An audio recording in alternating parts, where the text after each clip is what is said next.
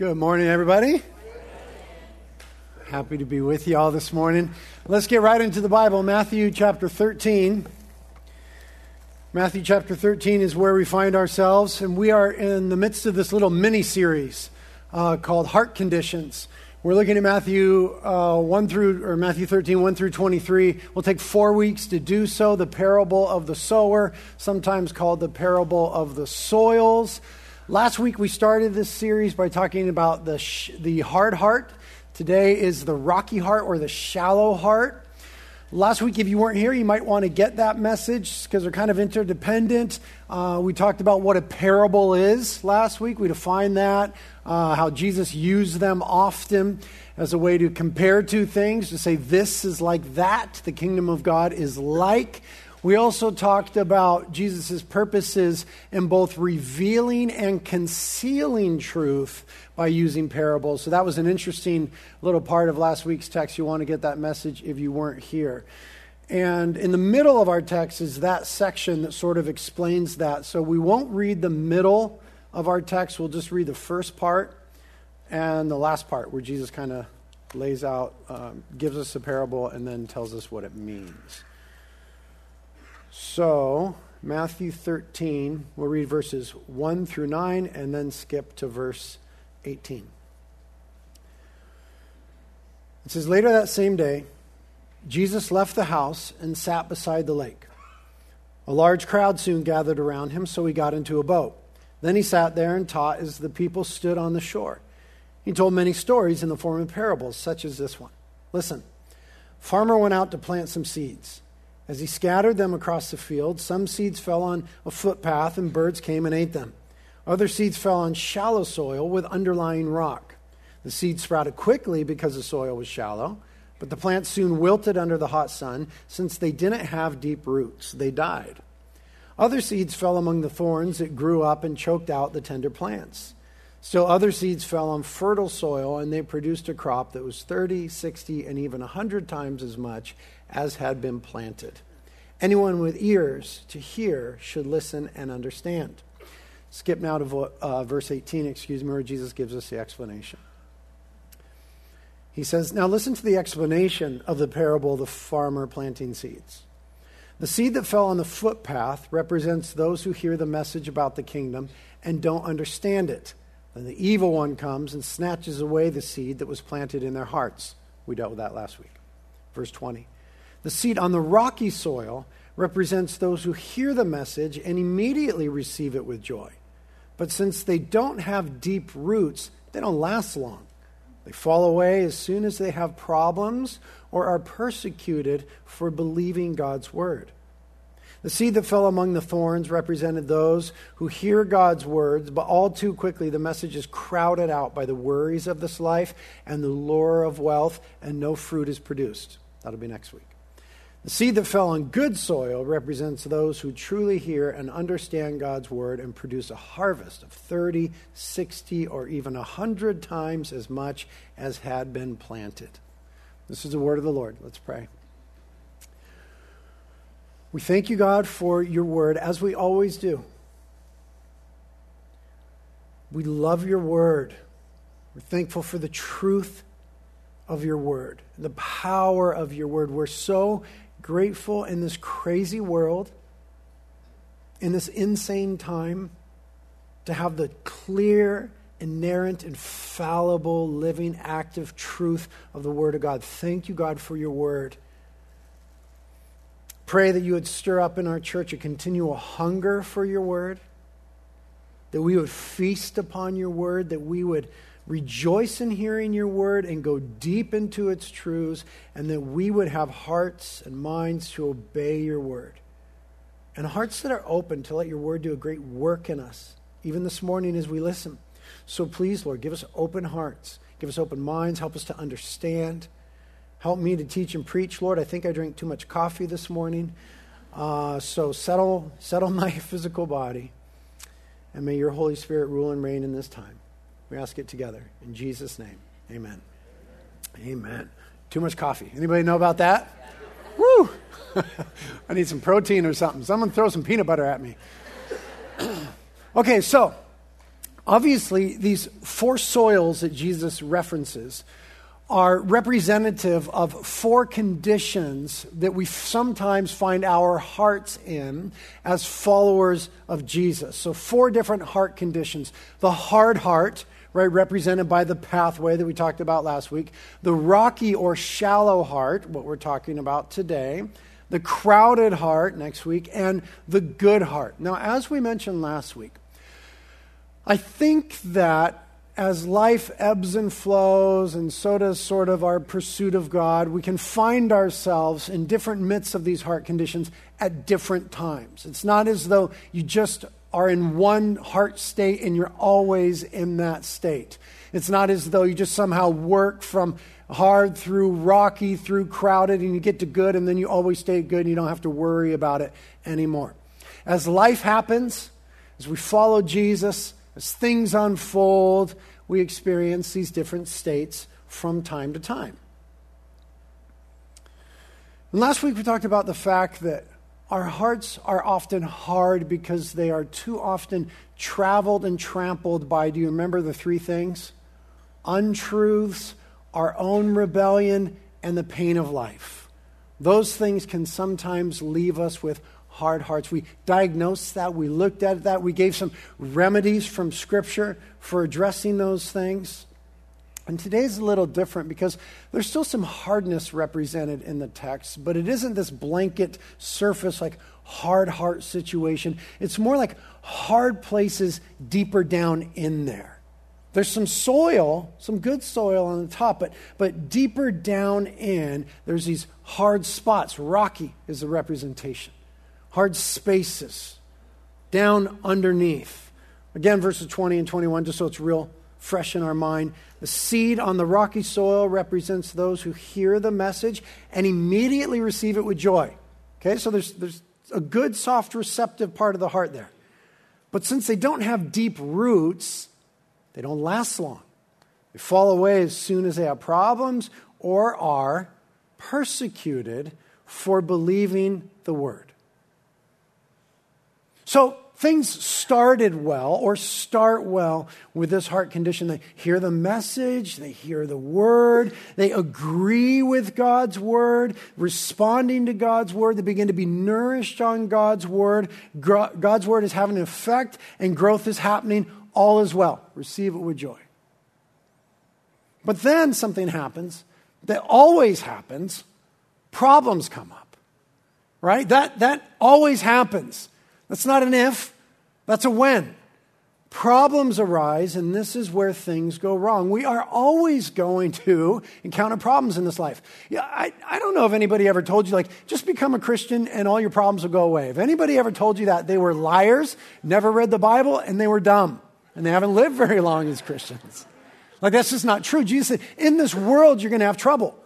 But take heart, I have overcome the world. And in some way, when we become Christians, in some ways, our troubles increase because we now find ourselves as members of, sons and daughters of a kingdom that is in conflict with the kingdom of this world. So we almost have more troubles, right? You understand what I'm saying? And sometimes they manifest themselves in the form of persecution for believing the word.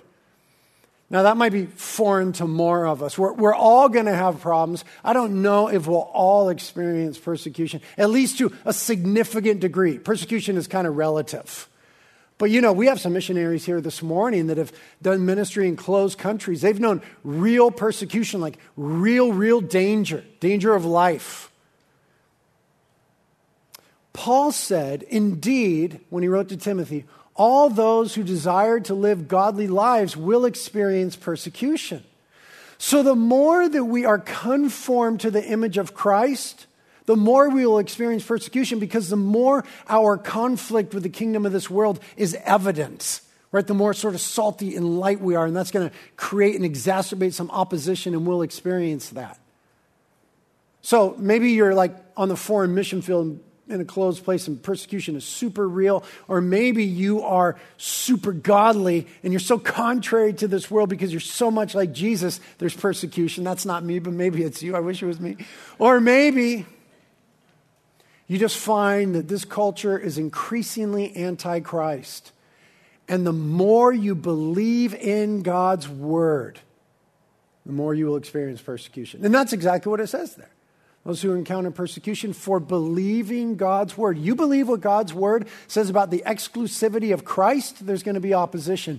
You believe what God's word says about generosity and refugees and sexuality and marriage and the sanctity of life, there's going to be opposition. All these key issues in our world right now, if you believe God's word about those, and you stand on that, you don't just cave to culture, and you just don't cocoon away and hide and not let anybody know what you believe, you might experience some real, true persecution. So some of us will experience persecution. We will all experience problems, but not all of us will fall away. Notice what's going on in the text. Everything started well, but then when problems came or persecution arise, this heart falls away. Doesn't have deep roots, doesn't last long.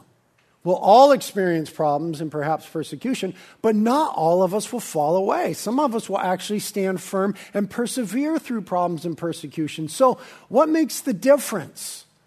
Why is this heart represented in the parable here susceptible to falling away when hard times come? Well, the first thing we need to understand is this. The problem is not the problems.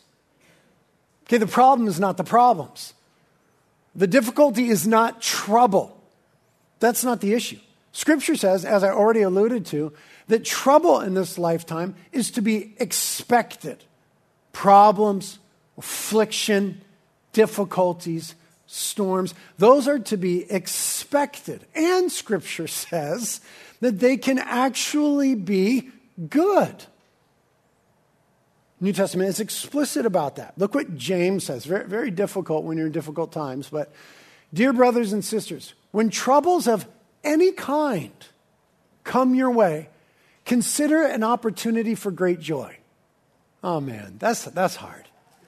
That's easy to say when you don't have any troubles. But when real trouble comes your way, you're like, James, you are such a jerk. And if you read James, he was a pretty tough guy. But anyway, it's God's word nonetheless.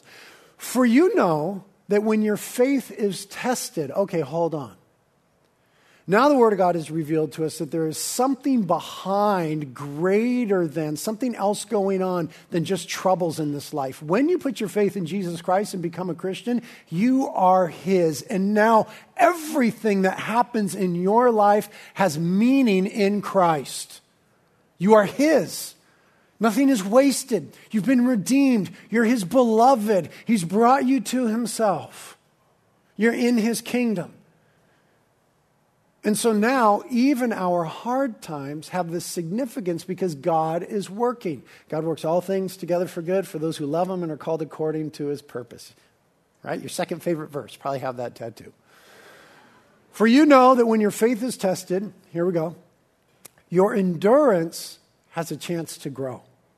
So endurance is key. So let it grow. Okay, see this connecting now with a metaphor of the seed and the soil and the roots. So let it grow. For when your endurance is fully developed, you will be perfect. The idea there is like mature and fully formed in Christ and complete, needing nothing. Now the end part sounds really attractive to us. Perfect or mature, complete, needing nothing. I want to get to that place. I want to live in that space. But the way to get there is by letting the difficulties of life do their work in us by the Spirit of God. That's a different mindset, right? There's some real commitment there. Let it grow. Let the purposes of God be accomplished in you. Look what Peter wrote. Beloved, don't be surprised at the fiery ordeal among you, which comes upon you for your testing. There's that thing again. As though some strange thing were happening to you. But to the degree that you share the sufferings of Christ, keep on rejoicing, so that also at the revelation of His glory, you may rejoice with exaltation. Now, this is a little persecution-oriented. If you are reviled for the name of Christ, you are blessed, because the Spirit of glory in God rests on you, glory and of God. That sounds good. The end sounds good again. The Spirit of glory and of God resting on me. I want that. I want to live in that space. But what's on the road to that space? Some trials, some testings, some persecution in context there. If you're reviled for the name of Christ, you are blessed. Now, part of why there is value in suffering in the life of the Christians, is because of God's promise to be with us in difficult times. Right? Look at this passage. All praise to God, the Father of our Lord Jesus Christ. God is our merciful Father and the source of all comfort. Key phrase. Underline that in your Bible.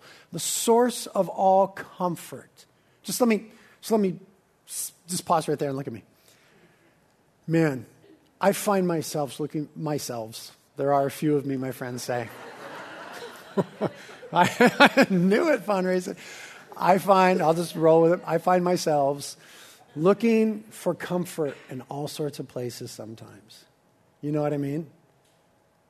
It says here in Holy Scripture that God is the source of all comfort. I often find myself with, I know, but I just need this, or I just need that to cope, or if I could just burn off some steam that way, or if I only had this thing, or if I was just free from that burden. Let's take some faith, some pressing in. God is the source of all comfort. Think about the way some of our habits might change if we really by faith laid hold of that and believe that. And when we, instead of going to that thing that we sometimes go to cope, whatever that is, what if we just first went to God and just in faith prayed, God, I believe that you are the source of all comfort and I need comfort right now. Please help me. What if we at least prayed that a couple times before we went to that thing, whatever your thing is? I don't know. Try it this week. Report back next week. See how it goes. Look what it says. He comforts us in all of our troubles. Someone say amen. Amen. Thank you, God. He comforts us in all of our troubles. Pause right there. Again, I'm so chatty today. Too much coffee. See how the totality of our lives is brought under the sovereignty of God and the love of Christ when we put our faith in Him. All of our troubles. Nothing is too small. Nothing is trivial before God. Right? He formed you in your mama's wombs. He knows your comings and your goings. He knows you infinitely and intimately. He'll comfort you in all your troubles. Nothing's too small to bring to the Lord, and nothing's too big. So that we can comfort others. That's cool. When they are troubled, we will be able to give them the same comfort God has given us. That's cool. Now, our experience with God is going into our life with others. That's the church. Now look at verse 5.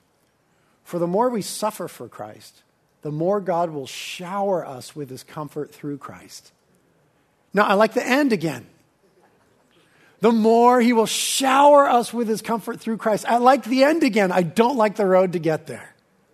Suffering. But those are Bible promises.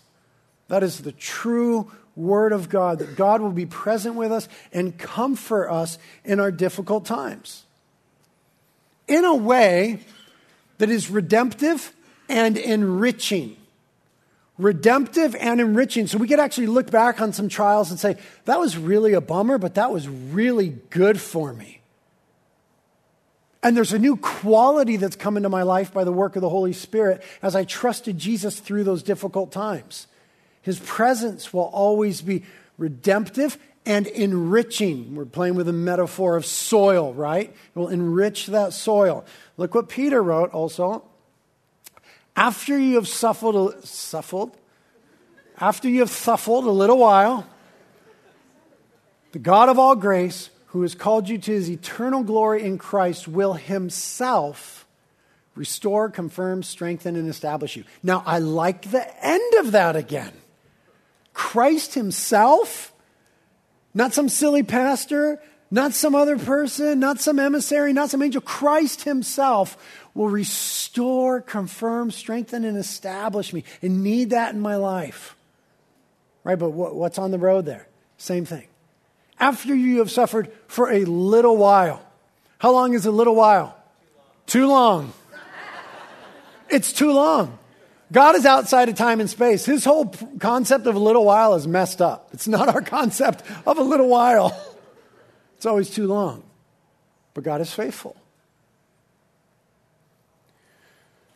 Romans, familiar passage here.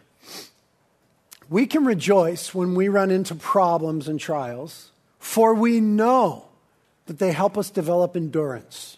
Right? Parallel passage to James here. And endurance develops strength of character. And character strengthens our confident hope of salvation. And this hope will not lead to disappointment, for we know how dearly God loves us because he has given us the Holy Spirit to fill our hearts with his love. Now, I like the end of that, but I don't like the road. But our faith in God's word and God's work and our understanding of the end actually allows us to see difficulties in a different way. Right? It's no longer only why me, but rather what God are you doing in this? What God do you want to accomplish in this? How are you going to bring a new richness and depth and quality to my life through this? If we just live in why me and when will it end, we might miss the purpose of God in it. If we never go to God for the comfort in the difficulty, we might miss the work that he wants to accomplish. If we always go to some other coping mechanism, something to numb it, if we're always just looking for a way to get out from underneath it, and we never turn to God and say, God, what is it that you're doing in my life as one who loves me and is sovereign and is for me? And please help me. There's something rich and wonderful to be discovered there. Look what the psalmist said way back in Psalm 119, our favorite psalm. Before I was afflicted, I went astray, but now I keep your word. That's hardcore, right? Fifi, my daughter, she'll be 3 in March. She didn't have the terrible 2s, but she's getting to the crazy 3s pretty quickly here. She was really sweet when she turned 2. She's still really sweet, but she's got like a pretty strong will these days. And so we have discovered the joy of the spoon. The spoon. I know that's not popular in our culture, but I spare the rod, spoil the child. This is a true thing. We've discovered the spoil of the spoon. The power, I'll say, the power of the spoon. Now, haven't had to use the spoon yet. Just the thread of the spoon.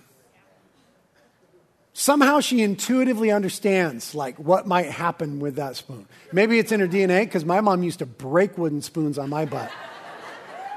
Break them. So somehow just last night, Kate's out of town. Kate's in Texas. She's been speaking at this conference in Texas. And so I've got the kids. So just last night, I was trying to get Fifi to eat her dinner, and she kept crawling around and doing this and throwing things. I was like, Fifi, do I need to get the spoon? No, Daddy. Not the spoon. Whom the Lord loves, he disciplines. Whom the Lord loves, he disciplines. Sometimes our naughtiness is worked out and out of us through God's discipline. Sometimes that's difficulties. The psalmist said, gosh, I used to be really naughty, and then I was afflicted. The idea is God disciplined me in that, and now there's this richness of obedience that's come to my life. This is the picture here of developing roots. You know what Martin Luther said? Martin Luther said, the best book in my library is affliction. Meaning better than any other book he ever read and just got head knowledge from. Difficult times in his life as he experienced the power and the presence and the work of God were what taught him most. Look what else the psalmist says. It is good for me that I got some spankings, that I might learn your statutes. Next verse.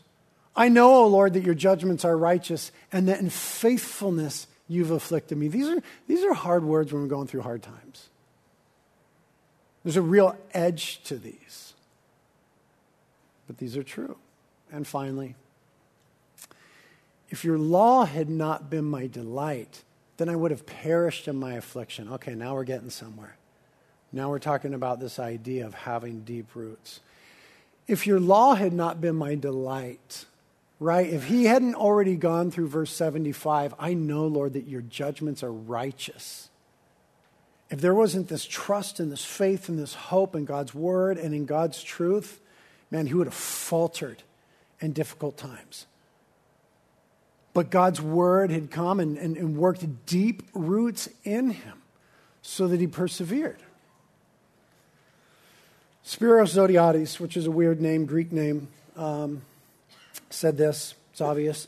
The Christian is presented in the scriptures as being joyful in tribulation, since there is a deeper experience of the presence of Christ and of the kingdom of God when tribulations come.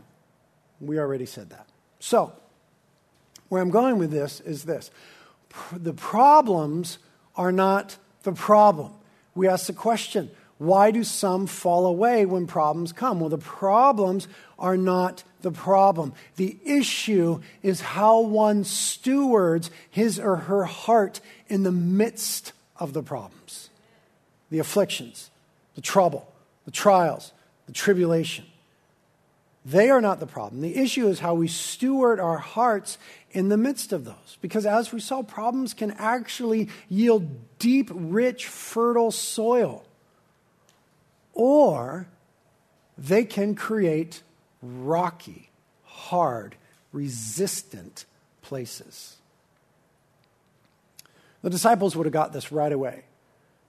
Right? They're on the Sea of Galilee, right on the edge there, and Jesus is giving them this parable. And when he was talking about rocky soil, shallow layer on top and hard rock underneath, they just looked right. That's all they ever saw. That's all that there is right immediately around the Sea of Galilee. Just rocky soil. They got that. And in their culture, they certainly would have tried to cultivate some of that. And they knew that anytime you went to cultivate something there or you went to grow something there, they knew they would have to engage in the hard work of rock removal. They knew that right away. They got this picture. They knew any time they put something in the ground right there, they would have to engage in the hard work of rock removal. And if they did not do that, then whatever they planted would not take deep roots, and it wouldn't last long. It would wither under the hot Israel sun. So the shallow heart, the rocky heart in the Christian, is representative of the person who has failed to do or refuses to do rock removal. And so hasn't stewarded his or her heart well. Now, don't forget, we have been given new hearts. This is part of the gospel, right? We have become, when we put our faith in Jesus Christ, new creations. Behold, if any man or woman is in Christ Jesus, they are new creations. The old has gone, the new has come. And so we are actually given new hearts as part of this gospel promise of being changed and transformed. It's part of the new covenant. Look what Ezekiel says about this. God speaking says, I will give you a new heart. This is looking forward to the new covenant that we experience through Jesus. I will give you a new heart and put a new spirit in you. I will remove from you your heart of stone and give you a heart of flesh.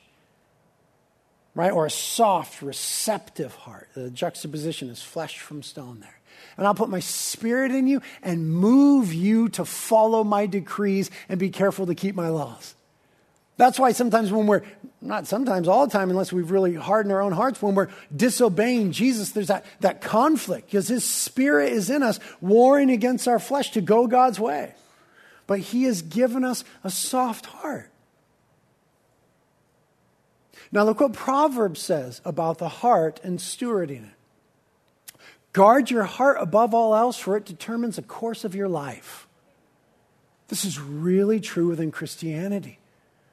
We, by putting our faith in Jesus Christ, repenting of our sins, being forgiven and born again, have been given new hearts that are soft and receptive to God. So guard your heart It's a precious gift from God. And we're learning that it can be hardened. Last week, by being too traveled by untruths, by too frequently engaging in rebellion, by being trampled by pain. And now we can see that troubles can either yield deep, rich soil or hard little rocks in the heart. Guard your heart. And how sobering is that? For it determines the course of your life, tone and the tenor and the flavor of our life. So we want to keep our hearts soft to God in the midst of difficult times. The psalmist, Psalm 1. Blessed is the one who does not walk in step with the wicked, or stand in the way that sinners take, or sit in the company of mockers, but whose delight is in the law of the Lord. There it is, God's word again. And who meditates on his law day and night. That person is like a tree planted by streams of water. There's that metaphor again. Which yields its fruit in season, and whose leaf does not wither. Whatever they do prospers. Now, that's the same thing that the psalmist said in Psalm 119, right? If your law, Lord, had not been my delight, then I would have perished in my affliction. To grab a hold of the metaphor of Jesus, I would have withered under the hot Israeli sun. Wouldn't have had the roots to go down. But his commitment to God's word and the work of God's word in him by God's Spirit had yielded this deep roots. So whatever the season, the hot drought of summer, he was still like a fruitful tree. Because he had developed deep roots through God's word. And I think that believing, obeying, laying hold of, going the way of God's word is the way that we steward our heart well through difficulties.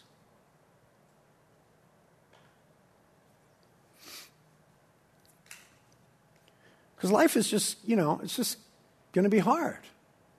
Anybody here ever felt rejected? Only a few of you? Man, what are you all, 4 years old? Anybody here ever felt rejected? Yeah. Of course. Sometimes in life we're going to feel rejected. And if we don't steward that well in light of God's word, different sermon, but for example, our identity in Christ, so on and so forth, we can let real bitterness begin to develop in our heart. And now we have this little stone of bitterness that's in there. This life sometimes will leave us wounded. And then we can begin to, if we don't steward our hearts well, begin to function out of a place of fear. Now, like I'm living into relationships out of a place of fear. And now I do weird things to try to please other people and try to impress other people, or I withhold myself from people because I've been so wounded I'm afraid to put it out there again and really engage in community. Sometimes you're just going to be super wronged. And if we don't steward our hearts well according to God's word and the forgiveness that we have in the gospel, and so the grace that comes to us to forgive others, we can develop the stone of unforgiveness. Man, aren't the stones of unforgiveness gnarly? Those are gnarly little rocks in there. So we start collecting, if we don't steward our hearts well in light of obeying God's word, little stones of like bitterness and fear and unforgiveness. And then it's not only that people are going to do us wrong, sometimes we really do wrong as well. And if we don't steward our hearts well when we do wrong in light of God's word and the gospel that says there's forgiveness in Jesus Christ, then we could develop stones of shame. And shame causes us to do all sorts of weird things, self-destructive things. And sometimes, life just doesn't go the way that we had hoped or expected, right? Can I get a witness? So sometimes you just feel disappointed, just really disappointed. And if we don't steward that in light of God's word and God's promises, if his truth is in our delight, then we get these stones of disappointment. And life is just like that. We're going to be rejected. We're going to be wounded. We're going to be wronged. We're going to do wrong. And life will go wrong. Man, it's so good to remember that Jesus was also rejected, that Jesus was wounded, that Jesus was wronged. And that he takes our shame, he takes our sin, he takes our guilt, he forgives us, he washes us, he cleanses us, he restores our heart. But when we don't press into those truths, and we let those stones of bitterness, fear, unforgiveness, shame, disappointment develop in us, then they cut off the root of God's work. They cut off the root of God's work. And I want you to just kind of, I'm picturing my heart right now, and I can see these little stones in there that I need to deal with.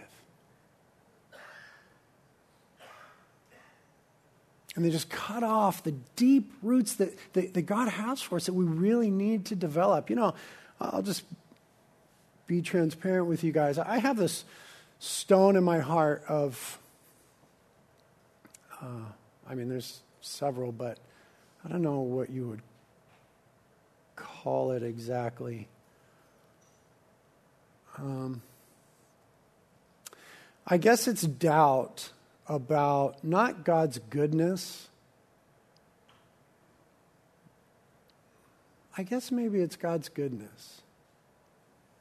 I just have this stone in my heart of unbelief about God's goodness. Yeah, I think that's it.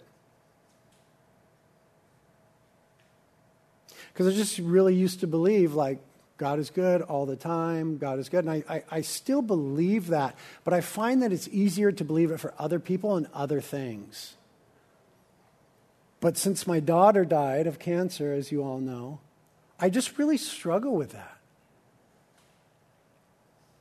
I still believe, I believe God's word. I believe he's good, but I have this stone in my heart that prevents the root of his goodness from going super deep. So I guess it causes me to live out of fear a little bit.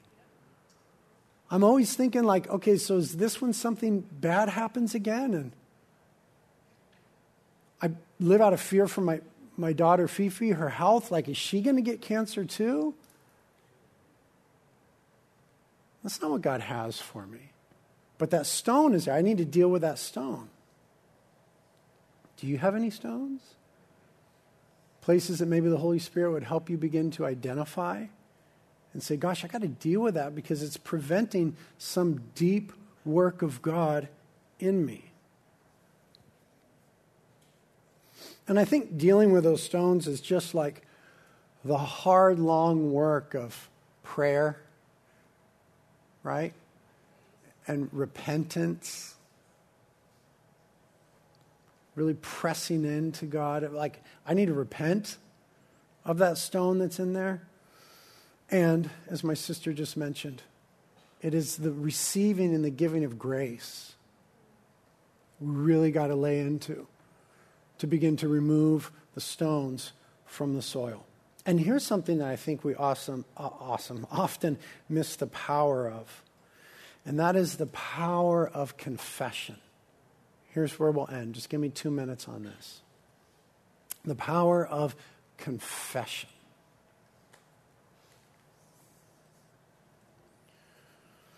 I think sometimes we miss out on the grace of God and his gracious work in our lives because we refuse to just confess and acknowledge that stony wrong thing is there.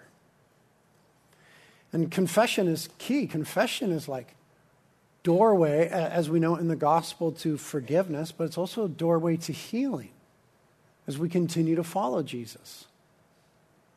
Right? 1 John 1:9 says, if we confess our sins, God is faithful and just to forgive us our sins and cleanse us of all unrighteousness. So part of the gospel experience is being willing to confess our sins. No one gets saved until they're willing to confess, I'm a sinner with sins and I need to repent. So confession is key for forgiveness, but confession is also key for healing. And confession in the Christian life is not just a one-time thing like, oh, I already confessed. I raised my hand like I'm good, I'm done. Right? Because life happens. and stones develop. And I think acknowledging and confessing those things. Now, let me try to humbly give us a couple points on confession. It's not always effective enough to just kind of confess something in our mind. You know what I mean? Now, I don't mean from God's end. God hears, he knows what's going on in your little cabeza. He understands, and he might do a deep work through that. But sometimes if we just kind of conjure something in our minds and sort of, you're kind of confess that, Lord. It's not that God won't do something. It's that we're not really giving ourselves to the deep work of what God wants to do. So I have found real power in verbalizing confession. It's one thing to say it in your mind. It's another thing to say it out loud. God, I confess that But you know where I have found even more power? Is in writing it down. Maybe it's just me. You know, I started, journaling. Where my daughter was dying, it's just a way to survive. You know, I just read the Bible and then just journal. And I found that when I started writing out my particular sin, when I started writing out, God, I confess this, and not just, oh God, I confess that I do some bad things, but when I started naming it, there was this power that came into that transaction. Again, it wasn't because God won't hear us if we just pray it in our heart or our mind or whatever, but it was more like I was giving myself more to what God wanted to do by really naming it and writing it down. And you know what I saw happen in my life? I saw an exponential increase of healing and the fruit of obedience. As opposed just to the quick in my mind, oh yeah, I do that, I confess that, God. I don't know, maybe it's just me. I think there's something to that. I think there's something to when the psalmist said, on your word I meditate day and night. For me, that's a way of doing that, is writing these things out. Now, let's press it a little further. It's one thing to do it in your mind. It's one thing to verbalize it, maybe more power in that. Another thing to write it down. But it's another thing to say it to someone else. Look at the power that God's word has said is in that. James chapter 5. Here's that hard-nosed guy again, James. He says, confess your sins to each other and pray for each other so that you may be healed. Now, I like that last part. I don't like that first part. Confess your sins to each other. Now, this isn't for gospel forgiveness, right? There's one mediator between God and man, Christ Jesus. We can, 1 John 1:9, we can confess our sins to God. He forgives us. This is for gospel community healing. This is us going deeper, roots going down, pursuing healing. Confess your sins to each other and pray for each other so that you may be healed. Now look what it says. The earnest prayer of a righteous person has great power and produces wonderful results. Powerful and effective. The prayer of a righteous person. Now, it'd be easy for us to disqualify ourselves and say, well, I'm not very righteous, so my prayers aren't very powerful. All of our righteousness is in Christ. So if Christ's righteousness is yours, how much righteousness is there in you because of Christ? Then how much power is in our prayers? Confess your sins to each other and pray for each other so that you may be healed. The earnest prayer of a righteous person has great power and produces wonderful results for our healing, for our well-being, for the deepening of our roots, for the removal of stones. Look at the illustration he gives us from the Old Testament. Elijah was a human just like we are. That means he had errors and faults and sin and rebellion and inconsistencies, and yet he was loved by God. It says, and yet when he prayed earnestly that no rain would fall, none fell for 3.5 years. Then when he prayed again, the sky sent down rain and the earth began to yield its crops. There's that imagery again. So I think that sometimes the stones persist because we haven't fully given ourselves to this thing of confession as a Christian practice, or neglect of it. And particularly telling each other. And don't underestimate the power. Look at the power in that passage. There's promise of healing there and of effective prayer. So what if we were a church that looked like the Bible in this instance? What if we actually would confess our sins to one another and pray for one another? That's vulnerable. That means we have to choose to not judge each other in that moment, not think that we're better than, right? We got to confess to one another and then pray for one another. What if we did that? What if we did that today? What if we did that right now? Let's do it. My college students, they're bold. They haven't been married yet. I see some of you sitting next to your wife. You're like, I ain't doing it. I ain't doing it. Honey, you should go hook up with her over there. Let's do it. Let's take a couple minutes. Now, having said, if you're not comfortable doing it, you don't have to do it. But it's the Bible.